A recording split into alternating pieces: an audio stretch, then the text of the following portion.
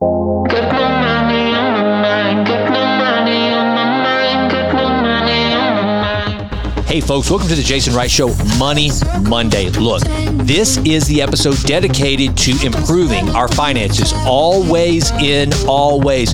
Part of our overall improvement has to be good stewards of our resources, and that's what Mondays are for on the Jason Wright Show. So with that in mind, let's go.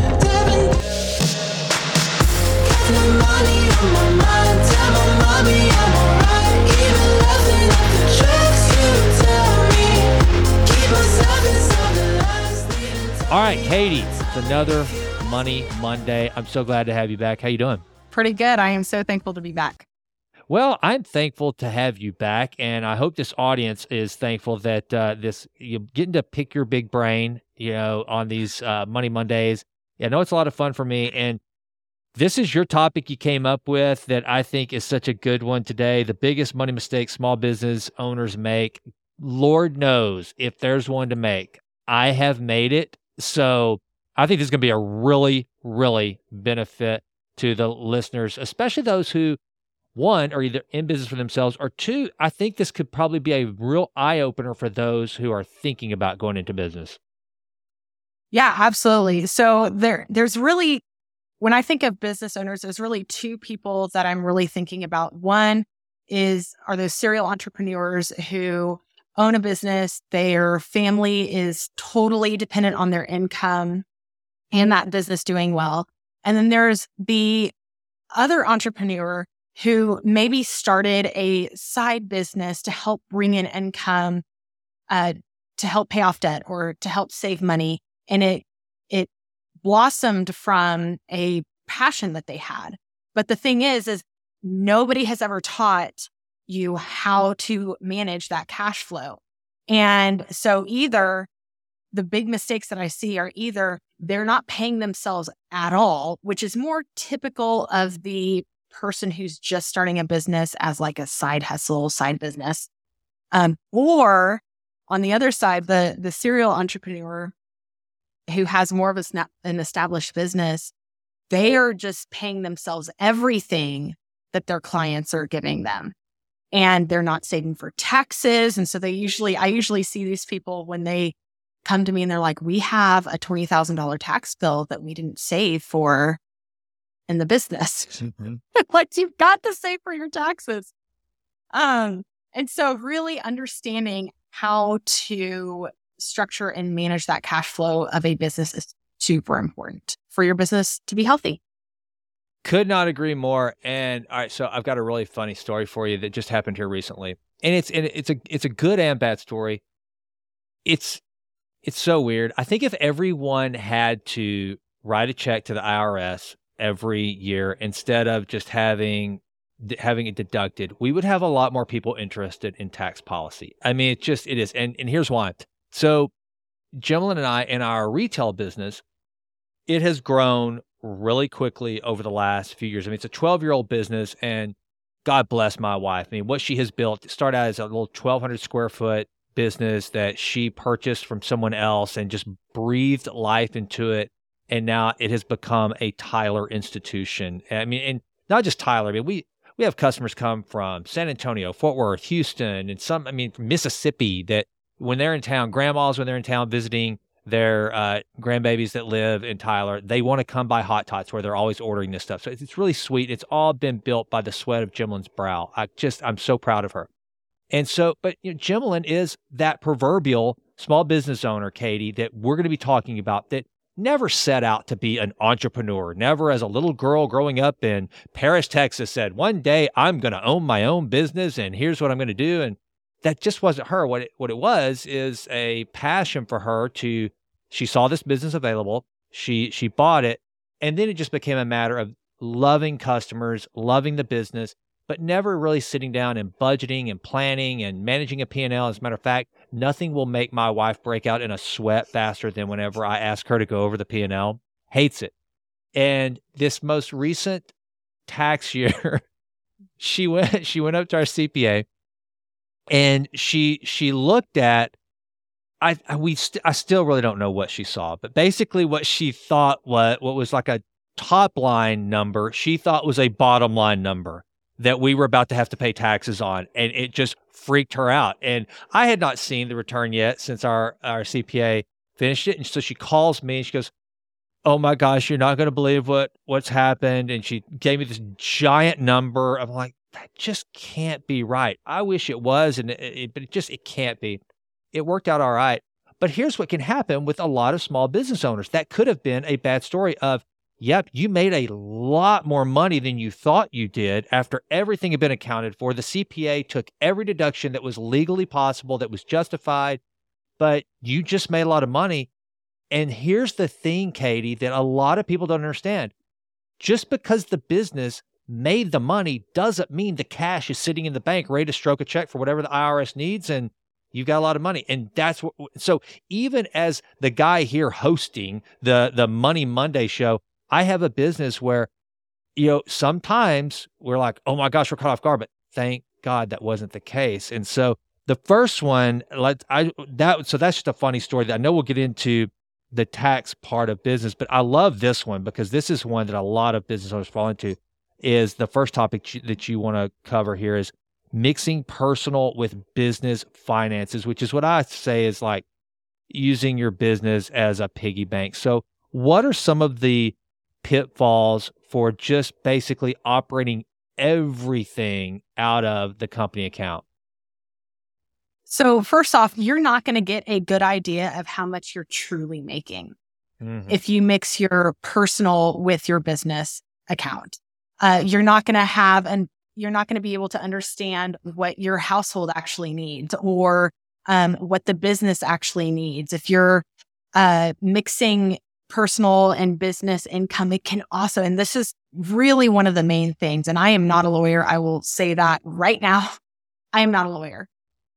But that creates an opportunity for if your business or personally, if you are sued, that creates an avenue to pierce that corporate veil, I think is what they call it. Yep. So that they can then go after your business if you've been mixing and mingling money, or they can go after your personal finances and your personal assets if you have also been mixing and mingling and they are suing the company side.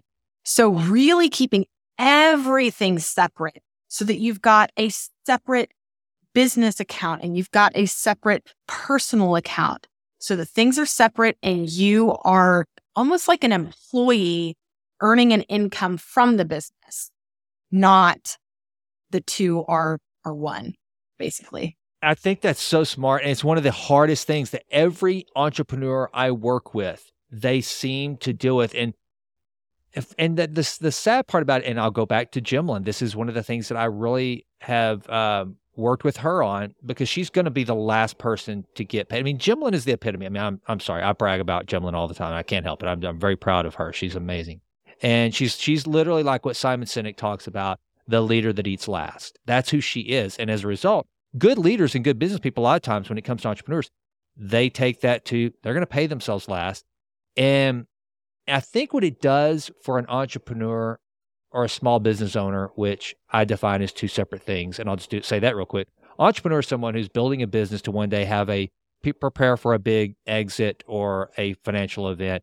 A small business owner, which is probably most of the people that we're talking to, most of the categories of entrepreneur or small business owners, that you bought yourself or built yourself a job is what you did. You built yourself an alternative job. And so therefore you're just happy that there's money at the end of the day. But the problem is if you're not paying yourself and you can't look at that salary, like you said, and make it to where you're truly running that business as a business and you are an employee of a business that you just so happen to own all the stock of, it can really be a beat down on you mentally because you will feel so poor. You will feel, and that's what Jimlyn has struggled with at times because we'll have our biggest sales year ever, but because she's put all the money back into the business in inventory and not taking any for herself, it just causes this emotional and psychological burden to where you can't help but think at times, why am I doing this? So I think this whole idea of just keeping everything separate and paying for your groceries, your house, everything that you have out of that paycheck you pay yourself. And then here's another thing, Katie. Well, again, we'll probably talk about this in the tax part of it. A lot of people that hear that, they're going to say, yeah, Jason, but my tax rate's going to be much higher if I don't take that money out of my, if I take the money out, or if I don't take it out, rather, to myself through an S corp or whatever and let it flow to the bottom. If I leave it in the company and I have $250,000, $300,000 sitting in my company account, that's terrible. I've got to get that money out.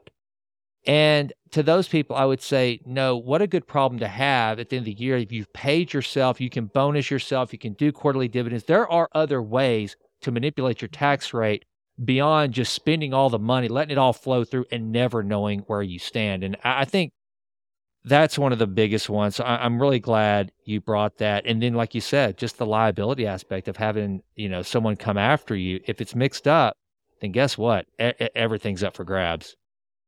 Well, and going back to like, oh, I don't want to have this huge chunk of money sitting in my business account doing nothing or increasing my tax rate. Listen, one of the things that I encourage my clients, or really anybody, to do if they own a small business, is to have a 6-month emergency fund of total expenses. That's including paying yourself, keeping the business running as far as operating expenses are concerned, and an amount that you would then also save for taxes. Because if you don't have that, you have no runway when it comes to your business. So let's just say like COVID happened, okay? And you have to shut down your doors, or the amount of sales decreases dramatically. You then, if you have that 6 months just sitting there, it's an insurance policy basically, that you have a 6-month runway to either gain more clients in a different manner, or you have 6 months to figure out how, like, what job you're going to do, change careers, do something. But if you don't have any savings, then what's going to happen? You're not going to have an income. You're not going to be able to put food on your table. I mean, it's already going to be stressful because the business isn't doing well and you don't have sales. But now that stress has been transferred into your home because you don't have an income either. So yes, okay, maybe you're going to have a bump in the percentage of taxes that you're going to have to owe at the end of the year. But having just that cushion and that runway for when something happens, or if you get sick and you're in the hospital for 2 months, and then you got to go to rehab for another month after that, you can still pay yourself. Yep. And your business still has money to operate. And so I just really encouraged for people to think of it as insurance versus, because I have managed my money well and I've been wise with it, now I'm having to pay this penalty called taxes because I have a chunk of money in my bank account. That's not at all what it is. No, I could not agree more. And one of the things too, what do you think about this? Because this is one of the things that I've told a lot of entrepreneurs whenever I've helped them kind of get off the ground or kind of advise them. And by the way, I have advised entrepreneurs based on having made nearly every mistake you can possibly make. I mean, it's funny. So the best teacher. Oh, it really is. It's funny. So I had spent, I guess, almost a decade as a small business owner before I went to SMU to business school. And there you learned, I mean, it's great. It was good to learn those things, but the real rubber meeting the road is where I learned, and it was making the mistakes and having to come up with that cash to pay taxes when you didn't know how you were going to do it because I hadn't planned correctly. Or one of my favorite story, Katie, is my very first full year in self-employment, where I just bought my business. And I mean, I leveraged myself to the hilt to buy this small real estate firm in Tyler, and lived off savings. When I closed the deal, I was able to walk away from the closing table with some working capital, and then I had savings, and I didn't pay myself the entire year, I just lived off that working capital and savings. And by the end of the year, I call up my CPA and I was like, I just thought about something. How does this work whenever, coming from a Fortune 500 company to owning my own business, just, taxes are kind of handled because again, it's, it comes out of your check and it's more systematic. But as a small business owner, I'm like, how does it work? I haven't paid myself anything, but I know I'm not just going to get off scot-free. And he said, well, you might actually be eligible for an earned income tax credit. And that's how it was my first year. I was like, wait a minute. And I said, isn't that for people who are less fortunate? And he started laughing. He said, well, he said, the thing is, though, you haven't taken any money. You put everything you were making back into the company. So I always tell that story as like, wow, you just never know what's going to happen. And so it's kind of crazy. But what do you think about this idea? Because this is what I've advised a lot of business owners to do that are just freaked out. And in fact, my own wife, this is what advice I gave her. If you're freaked out about cutting yourself a check, because you think to yourself, I can't, I'm already hiring employees. We've already got a payroll. Why would I add to that? I've advised them to create a 10% management fee, going back to the world of private equity or real estate brokerages. That's how I paid my managers. They got a 10% override. Whatever came in commissions for that month, they got a 10% management fee off the top of whatever came in. And a lot of private equity firms, that's the management, the asset manager, the guy that's brought in or the girl that's brought in to run that company that the private equity firm has bought. They get paid a percentage of the sales as their management fee. And a lot of entrepreneurs tend to like that I've worked with, because then they're like, okay, I'm not just dug in and committed to $100,000 a year as a salary and all that. At least I'm paying myself a 10% fee off the top. Now, you got to be disciplined to do that. You got to reconcile at the end of every month and go, all right, we brought in, and especially when they see that, there's only, $2,500 left in the bank account after I pay myself this management fee. But nevertheless, that's one of the things that if the business can support it, that I've advised. Do you have any thoughts on what's better, W-2ing yourself or doing a management fee or a quarterly dividend? What has worked best for your small business clients? So it really depends on kind of how new their business is and how dependent their household is on their income. So I've got one client, husband has his own business, and he's a service-based business. So sometimes of the year is a lot busier than other times of the year.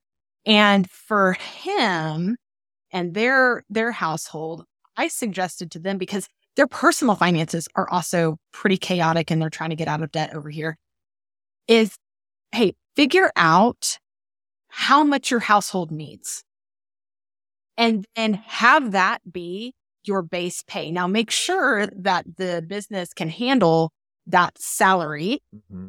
Okay. And then maybe every quarter, anything that you have saved and put into savings, it hasn't gone to savings for taxes, or it hasn't gone to savings for any big purchases that are needed. Operating expenses are obviously already paid for. Then take a percentage of that. I mean, who doesn't want a quarterly bonus, right? Mm-hmm. And if you're diligent with saving for taxes, and then and I would always say oversave for taxes be in good contact with your CPA, right? Because they're going to let you know, okay, you need to be saving this percent each month to be able to have enough savings to pay for taxes. But for the clients who kind of have that smaller business, their household income or their household budget isn't totally dependent on that small business income. A good exercise is to still pay yourself, because then you're getting in a routine of, okay, everything is not going to go back to the business, and everything isn't going to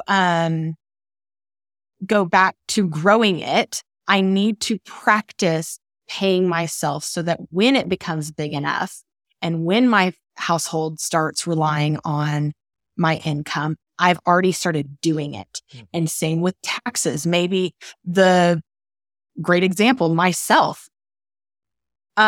When years ago, when I had started a photography business to help bring in extra income to help pay debt off faster and save money faster. Our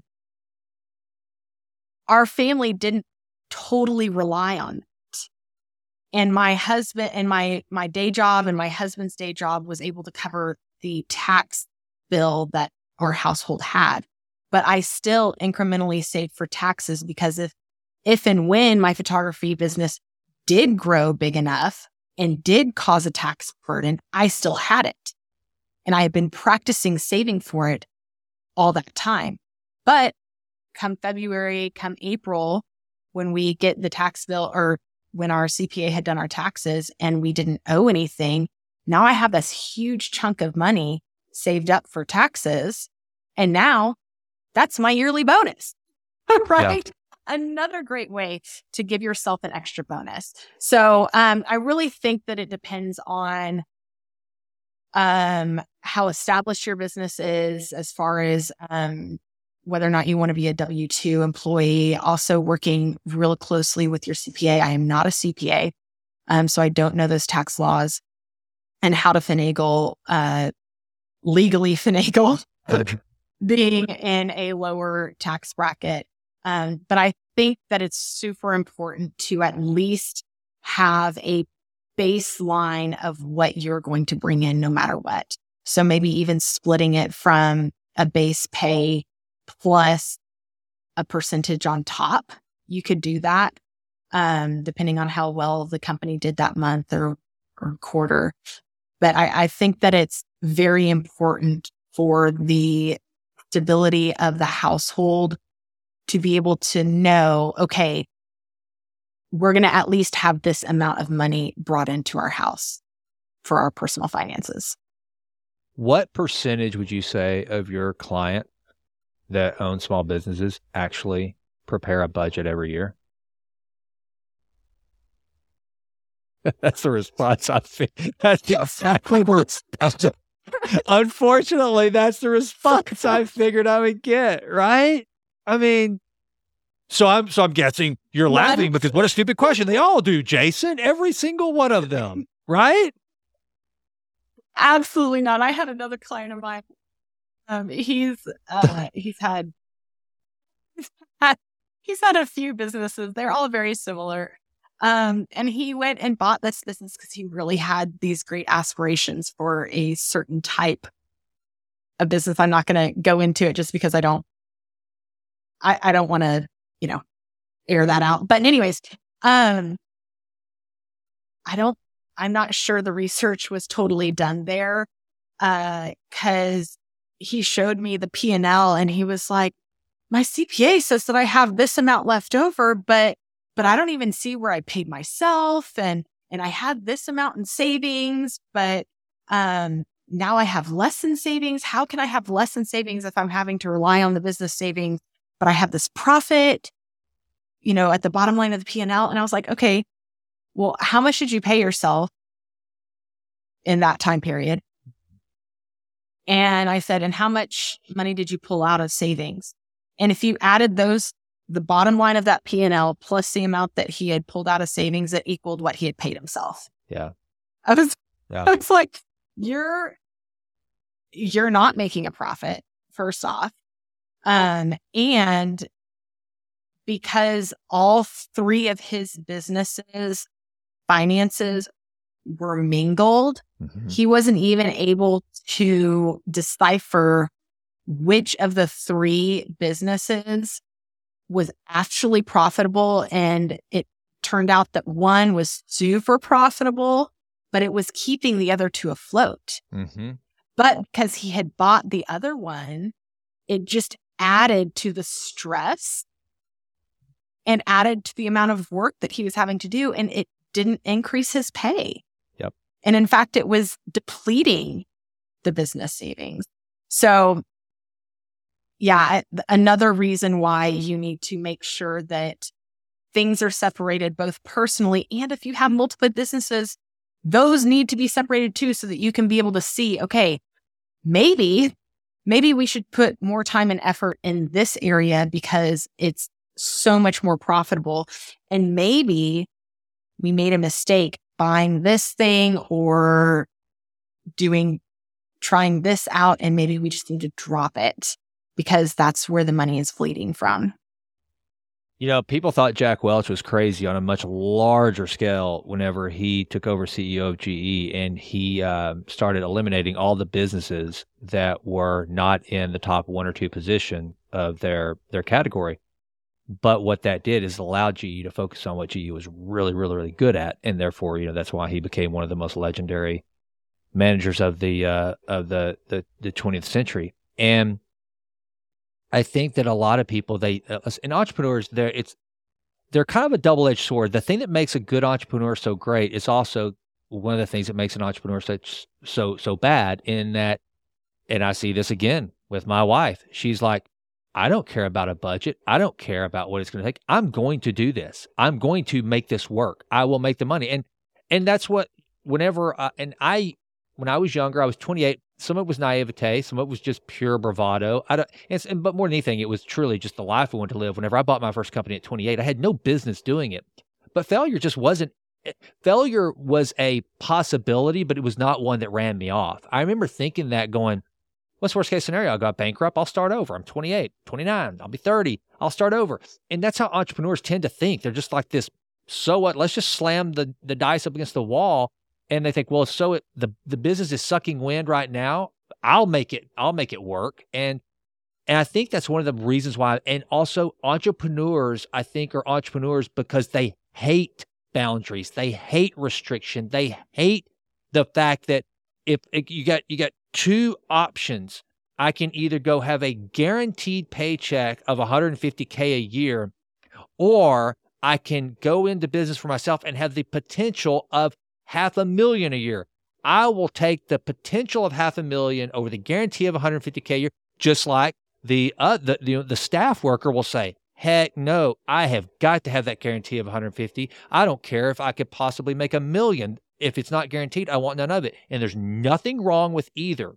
But the fact that the entrepreneur hates being pinned in often causes them, and I'm speaking from personal experience, I hate budgets. I hate sitting there looking at going, you mean that this month I can only spend this amount on whether it's inventory or travel for business or whatever? I don't like to be pinned in. I'm like, heck no, this is mine. I'm going to do it. If I want to do it, I'm going to do it. And I think that there's just something of that adventurous nature that it almost kind of neuters that entrepreneur into being like, more tame than they want to be. But man, if you can ever get your mind wrapped around the just the peace of mind that comes with having that budget in place and at least have an idea. And here's what'll blow, Katie, a lot of business owners' minds is there is so much predictability with the exception of the black swan event like COVID you mentioned. And boy, trust me, was that crazy whenever Jimlyn and I had to deal with that, being in the retail business, brick and mortar, old school, couldn't open our doors.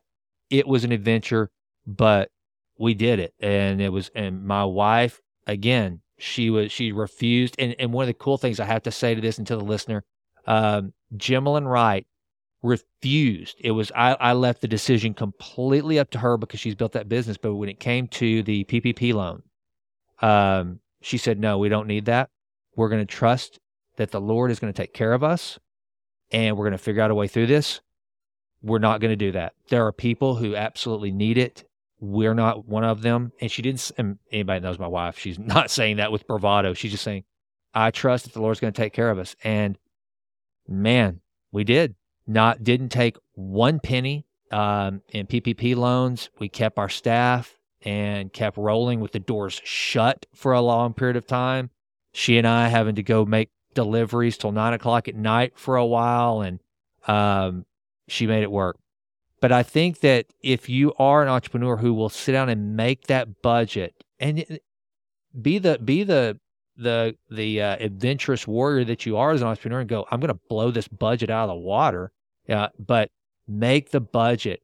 It just makes life so much easier. And like one of the things that you wrote here as a note, if you don't do it, your business can become an out of control cash eating monster. And oh my goodness, isn't that the truth?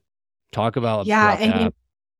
Yeah. So one of I think that as an entrepreneur, you're a little more comfortable with risk versus somebody who's like stiff arms the whole entrepreneur way of life.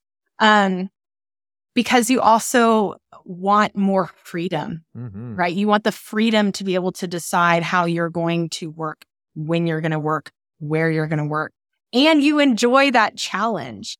But when we think about happiness, people are like, money can't buy happiness. Well, it can buy a lot of fun.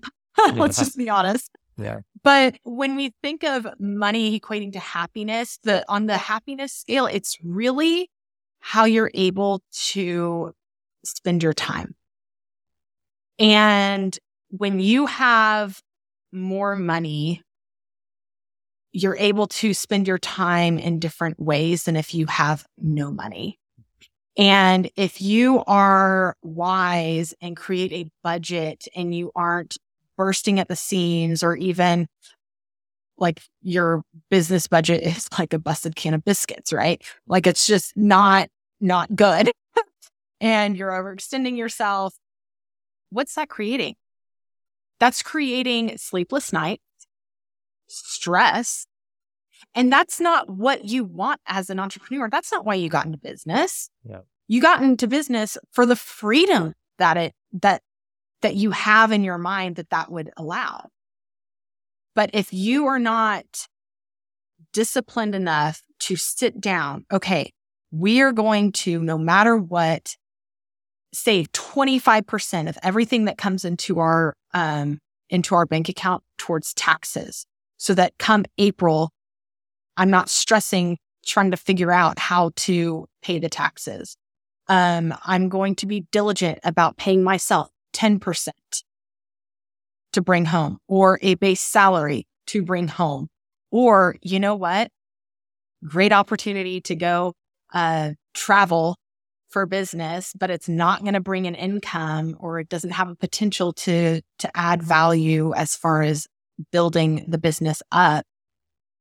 Maybe I just need to step back and be like, that's a great opportunity, but now's not the time. Mm-hmm.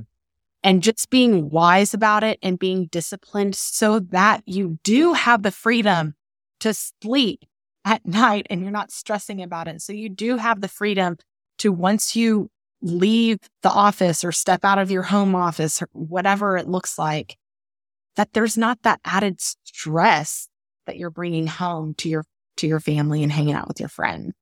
So I really think that even though we don't like entrepreneurs don't like the confines and the discipline, it's important so that you can achieve what you're really trying to go after.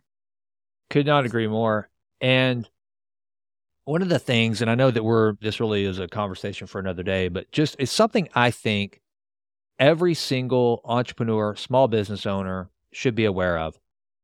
You need to be building this business and stewarding this business so that it's ready for when you're not ready, when you no longer want to run it.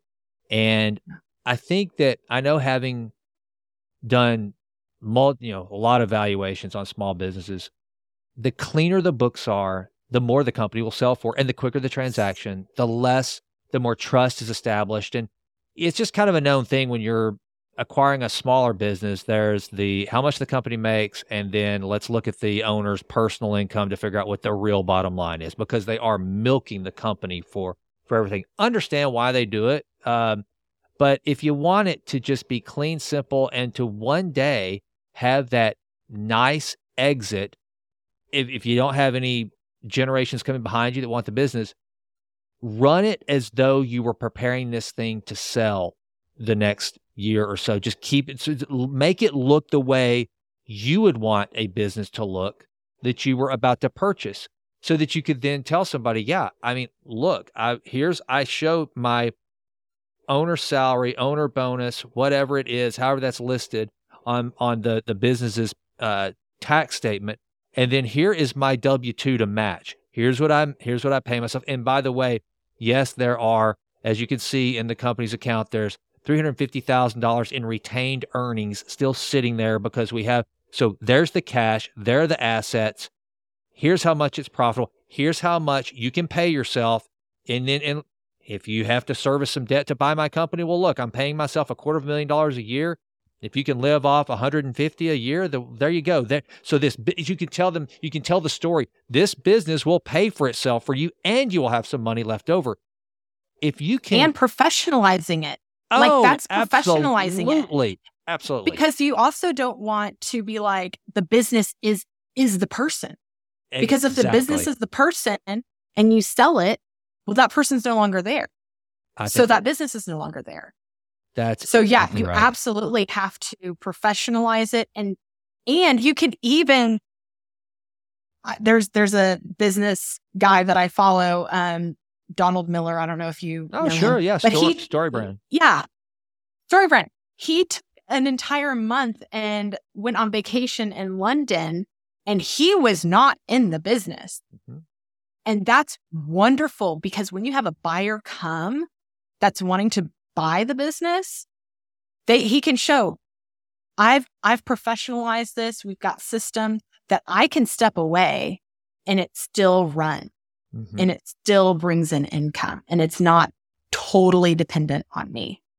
Absolutely. And what a gift that is. So yeah, could not agree more. I can't believe this, that going back to taxes, that you wrote here on the notes you gave me, that one of the most top 3 most frequent debts that you see for business owners is the taxes. I mean, what a beating whenever, because again, your business shows a profit. I mean, the only way that happens is if this business made a lot of money and you blew it all. It's gone, and it's, you owe taxes on it. The IRS could care less what you did with the money after you got it, but they just want their taxes based on that number. So, I mean, so people actually come to you over and over that have had to borrow money to pay their taxes. What a kick in the gut. Yeah. Well, and it's not even that they have borrowed money, like gotten a personal loan or business loan to pay their taxes off. They are now in a payment plan with the IRS, and they're like, I don't want to be in this. I don't want this to happen again. Mm-hmm. And it's like, yeah, I wouldn't want the IRS knocking on my door either. Yeah. Yeah. So yeah, it's either the loan that they took out to purchase a business, or they bought equipment to start their business, which when we think about that, if you are using your own money versus borrowing money, you spend more time thinking about the purchase, and you may even buy less to help get your business started versus if you're using a loan to do it. Mm-hmm. I just think that when you use your own money and you do it over time, you're going to make better decisions, and you're not obviously going to wind up in debt for that. And then the third one is taxes. They just did not save for taxes, or they borrowed from their tax savings to go do X, Y, or Z, or to buy this piece of equipment or whatever. And that account is, do not touch it. Yeah. Don't touch it. If you wind up with more in there, great. That's your yearly bonus. But do not touch that money. And a very baseline, again, go to your CPA, figure out what the percentages that you need to be saving. But at the very bottom amount, 25% needs to be going to taxes. Yeah. Yeah. And I'm pretty sure, now that we've hired, 86,000 more IRS agents there. Yeah, the IRS is, and I will say this, every time I've had to deal with the IRS, it has been, believe it or not, I'm not being facetious. It's been very pleasant. The agents that I've had to deal with, they've been very kind to me. Like, oh my goodness, one of my biggest snafus as a young green business owner was that every single time I would do payroll, I would make a deposit in my EFTPS account. And that sounds really good. I mean, it's like I was a small enough business. I only had to pay quarterly, but I was like, nope, if I cut a check, I'm going to go ahead and make the deposit. But what happens is that calendar doesn't stay in sync with the calendar that the taxes are due. That's point one. Point two, the IRS is more interested in you giving them accurate reports than they are the actual money. They just want to know exactly how much you owe us and have you paid it, not so much how much you've paid. And so one day I get this email or a call or something or a letter. That's what it was. It was old school. I had a letter that they were about to start. They were going to garnish my accounts. They were going to seize my assets, all these different things. And it freaked me out. And I'm sitting there thinking, how is this possible? I pay immediately. It was all because of my payroll taxes. So back then there was an IRS office here in Tyler. It's no longer here. And I went over and I, scared to death and talked to this lady. Her name was Lee something. I can't remember what it was. She was as kind as she could be. And she said, yes. She said, I'm looking at your account. She said, absolutely. Based on the money that you owe, you have paid that amount of money, but you didn't file your reports. And I'm like, well, and this is another thing, kids, when you can afford to have professionals do the work for you, hire the professionals. Don't do things you're not good at. Jason Wright is not good at payroll and accounting. That's not my strength. Never going to be. And she helped me work it out and it was fine. But those are those little things that, again, kind of what we talked about.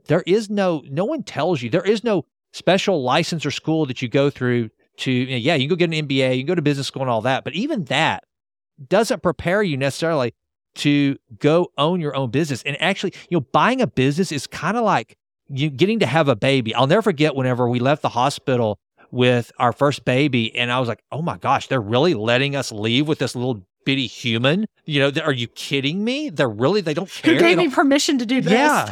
Are you kidding me right now? It's kind of the same thing with a business.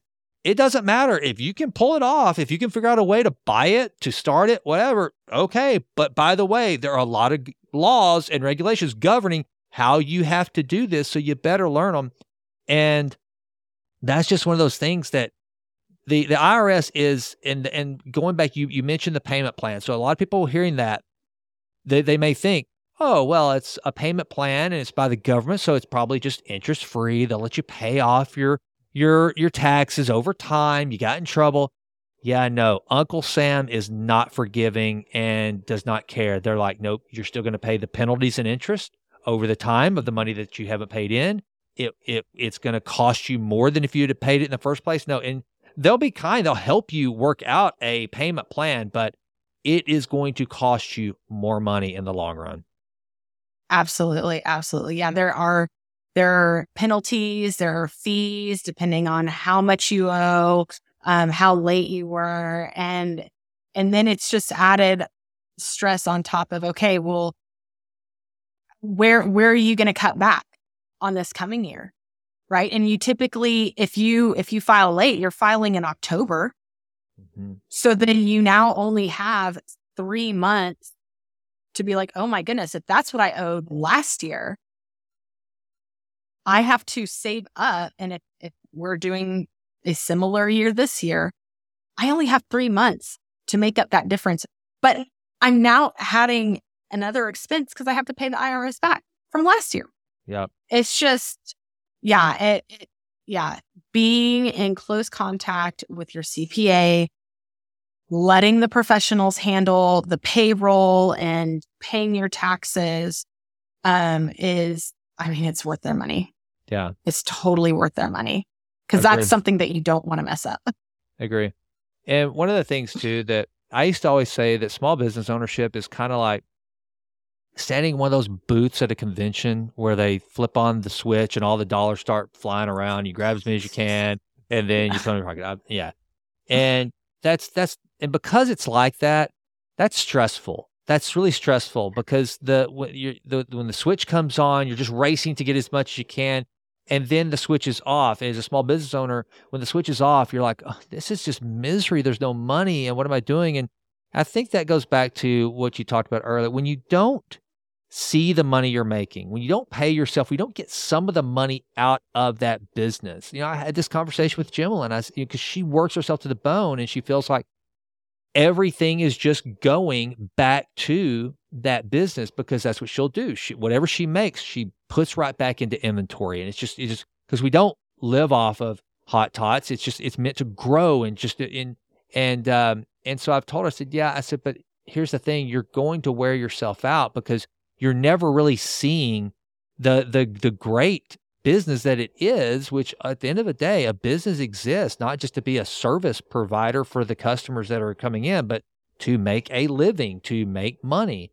And so it can just be a beatdown for an entrepreneur to be working that hard and never feel like they're making money, when the good news is, as I'm sure you see with your clients, when you can show them, no, you're making money. You just need to make some adjustments so that you can actually feel like you're making, so you can feel the positive impact of making that money. And it's just something you see over and over and over with small business owners. My dad was a small business owner his whole life. And I guarantee my dad would tell you, he never felt like he was making the money he was. He was making a good living, but I guarantee you it was a hard fought living. And he was a guy that was like that typical small business owner. He did not live on a budget. He didn't work with a budget. He just went out, hustled, busted his tail, and provided for the family, and never really took stock of what is this business really making and doing. And I think that's a shame. That's a shame. You go through too much to be a small business owner to not reap some of those rewards. Yeah, absolutely. And if you think about, if you were an employee, how nice is it to be rewarded for the work that you've done? Mm-hmm. Right? And not only in the praise that your boss may give you, but also with compensation. It's nice to have both. But as the business owner, there is nobody next to you, above you, whatever, saying you are doing great. I mean, you're just kind of hoping that you're doing the best.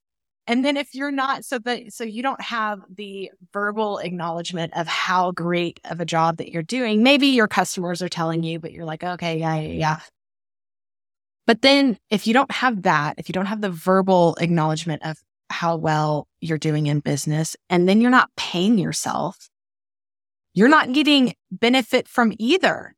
And it is just a beatdown. And I understand as my own entrepreneur mind, it's like, oh, I can visualize how big and how well this business is going if I were to just not really pay myself and pour it all back into the business. Mm-hmm. But then for what? Because if the business grows and you're not paying yourself, you're just adding more stress, more time that you're putting into it. And again, you're not having any compensation. So if you slow down, and maybe it takes 2 years instead of 1 year, but as the business incrementally grows, your income and what you're taking home should also incrementally grow. It should be in tandem, because otherwise it's not fun. You don't understand that, you're actually doing the work, and you do understand that you're actually doing the work, but you're not getting paid for it. And the goalposts are always moving. Yeah. And you never feel like you're getting that first down. Yeah. Even though you are. Yeah, precisely. Well, Katie, I think this is all really good advice. I think it, and also, to the person out there that's thinking about buying a business, starting a business, one of the things, because of this conversation, I love to have these conversations with would-be entrepreneurs, because I've said this a million times before. Running and owning a business is very much like whenever I thought I wanted to get a motorcycle. It was a cool idea. In reality, it was terrible. It was a good thought. It was a good vision. Me on a motorcycle looking like James Dean. I thought that'd be really cool. And hair then blowing in the wind. Yeah. It's just, the most boring, non-coloring outside the lines guy, but that would be my act of rebellion if I had a motorcycle. Then I tried to ride one, and I turned it over within 30 seconds in a church parking lot, and it's like, yeah, the thought of it, cool. The reality of it, catastrophe.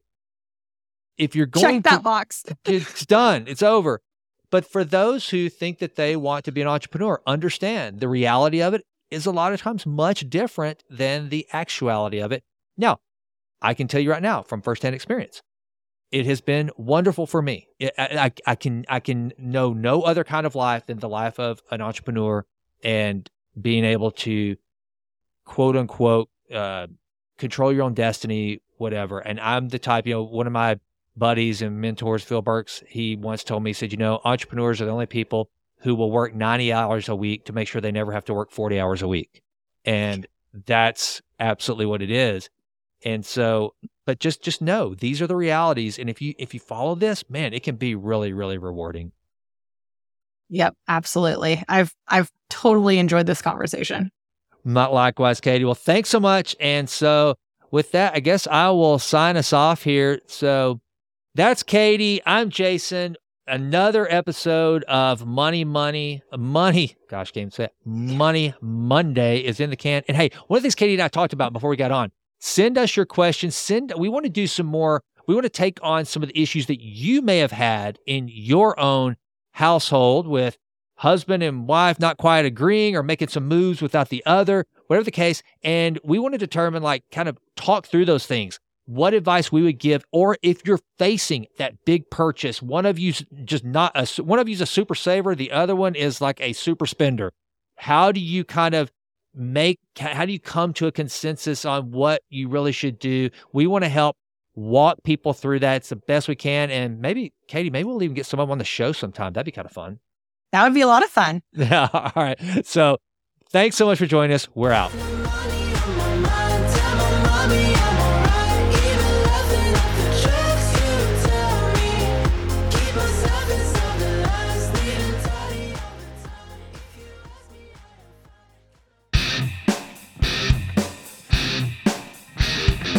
The information provided on the Jason Wright Show podcast is for general informational purposes only and should not be construed as professional, financial, or investment advice. The content presented is based on the host's opinions and personal experiences, and it may not be suitable for all individuals. The hosts and guests of The Jason Wright Show are not licensed financial advisors, investment professionals, or registered representatives. Listeners are strongly advised to seek advice from qualified financial professionals before making any investment decisions. The content provided in this podcast should not be considered a substitute for personalized financial advice. Investing involves risk, and the value of the investments can go up or down. Listeners are encouraged to conduct thorough research and consider their own financial situation and risk tolerance before making any investment decisions. The past performance of investments discussed on the podcast is not indicative of future results. The Jason Wright Show podcast may include discussions of specific investment strategies, financial products, or market trends. Such discussions are for educational and informational purposes only and should not be interpreted as endorsements or recommendations. Listeners should be aware that financial regulations, laws, and tax rules can change and may vary based on jurisdiction. Any information provided in this podcast may become outdated or inaccurate over time. By accessing and listening to this Jason Wright Show podcast, you acknowledge and agree that the hosts, guests, and creators of the podcast shall not be held liable for any losses, damages, or expenses arising from your reliance on the information presented. You also acknowledge that any investment decisions you make are solely your responsibility. Remember to consult with a qualified financial professional before making any investment decisions. Always do your own research and due diligence to ensure that any financial or investment strategies are appropriate for your individual circumstances.